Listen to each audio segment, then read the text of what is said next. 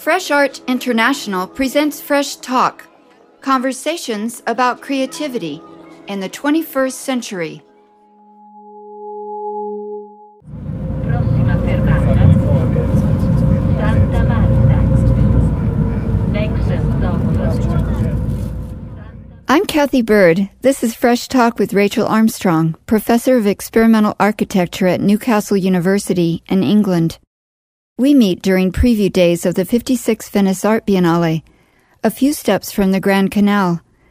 Every day I join hundreds of Venetians and visitors who take the Vaporetto or water bus to get around the island.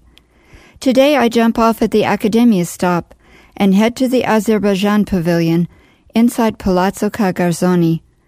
I'm here to see the international exhibition titled Vita Vitale, or Vital Life. Projects by participating artists contemplate how we humans impact the global ecosystem. On my way out of the palazzo, I stop in the doorway of a low-lit room to peer in at an unexpected display of experiments and prototypes. In the window, there's a silky green patterned shade. Illuminated saltwater tanks hold large plastic objects that must have drifted in onto a local beach. A rendering of future Venice 2, Zanzara or Mosquito Island, imagines a sister island where the first inhabitants would be genetically modified mosquitoes. There's a fabulous little chair cast from plastics caught in a fisherman's net. This is the IDEA Laboratory. IDEA is a brilliant acronym. The letters stand for International Dialogue for Environmental Action. Rachel Armstrong heads the lab as Vita Vitale's scientific curator.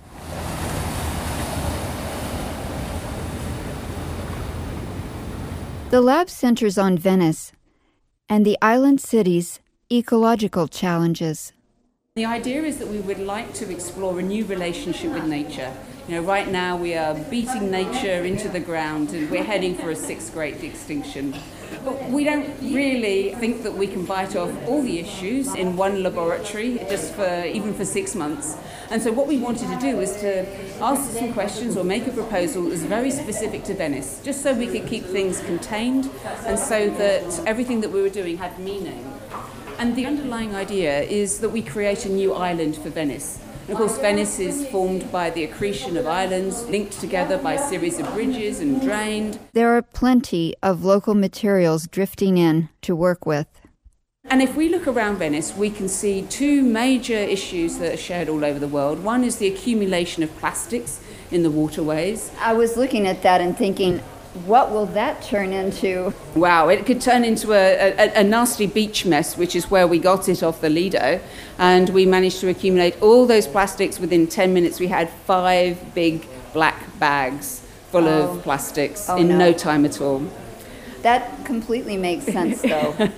The island city of Venice shares the environmental character of many cities in the world.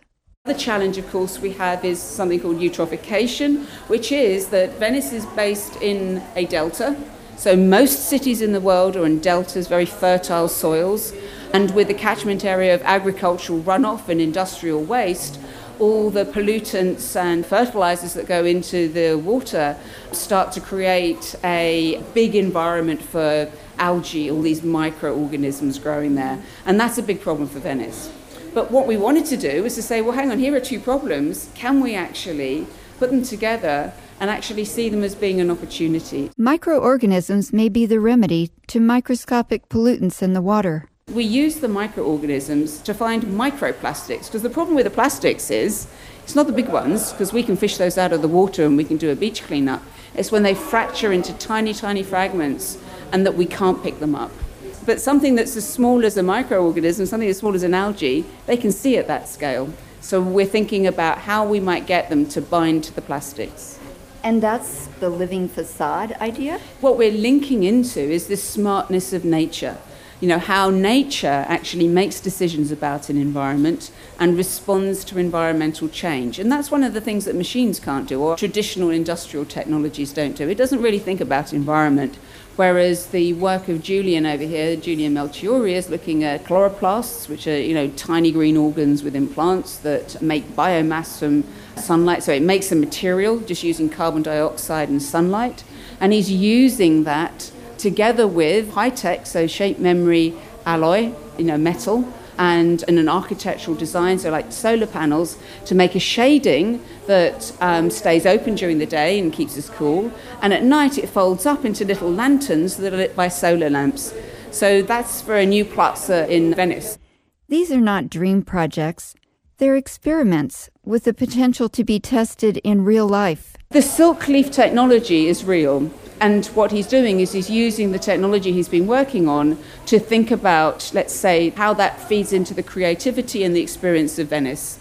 So at the moment, it's a proposal, what we'd call in architecture a design proposal. There's more. The group Ecologic is tinkering with unexpected local materials to create a system that will signal the level of pollutants in the water. Those are the posts that guide us from the airport across the lagoon into the city. And right now, they're just big wooden posts, so in kind of ex-nature, and some electricity to light our way. And what Ecologic are proposing is that we actually use the smartness of the green brains in algae to sense the quality of the water. So there they've got long tongues sticking down into the lagoon, and the idea is that they lick the water and they respond to the mineral content to tell us whether the water's healthy or not. And then they change their angle according to the health of the lagoon. So if all are looking limp like old spinach, falling over, that's the one, then we know that we need to give attention to that part of the lagoon. Intervention required. Absolutely. So they're preventative. They're a bit like a health monitor. Davide De Lucrezia, a local biochemist, works in the lab with Rachel Armstrong. Their projects involve mixing materials and biology. One prototype tests an idea that could reduce global warming. She introduced me to this new concept of living architecture, basically the idea to develop new materials and interfaces with the capability to sense the environment, to exchange energy and matter, like the living organisms are doing. And by doing that, they are changing the environment they are living in.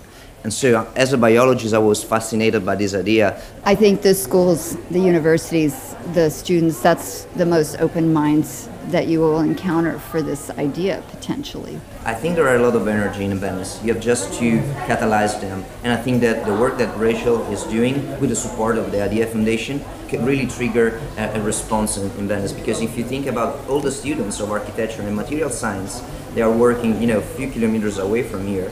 And they will be really glad to hear about new materials, new research opportunity as well, something that is a vision rather than a technical challenge. It's not a reaction, it's a creative act. What's been amazing about being involved in this teamwork, and I will stress that this is very much a team effort. There's Artwise, there's Idea, there's people like Davide, there's the exhibiting designers. I mean, everybody has made this work. We would really like to invite everybody from Venice to, think into this space, because it's such a beautiful city, such amazing people, and we need to do some serious thinking about Venice's future. Yes, the idea of aesthetics in service to ecology and the ecosystem is just perhaps the most beautiful place we could be going. Thank you. Thank you.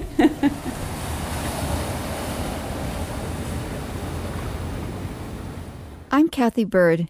This is Fresh Talk with Rachel Armstrong and Davide De Lucrezia. Our conversation takes place inside the Idea Laboratory, a place where Rachel is working with artists, designers, and scientists to consider the possibilities of architectures that embody the properties of living things. In a few months, she heads for the Robert Rauschenberg residency on Captiva, an island off the coast of West Florida. She's been invited to join other creative thinkers aiming to spark civic action towards solving the challenge of climate change.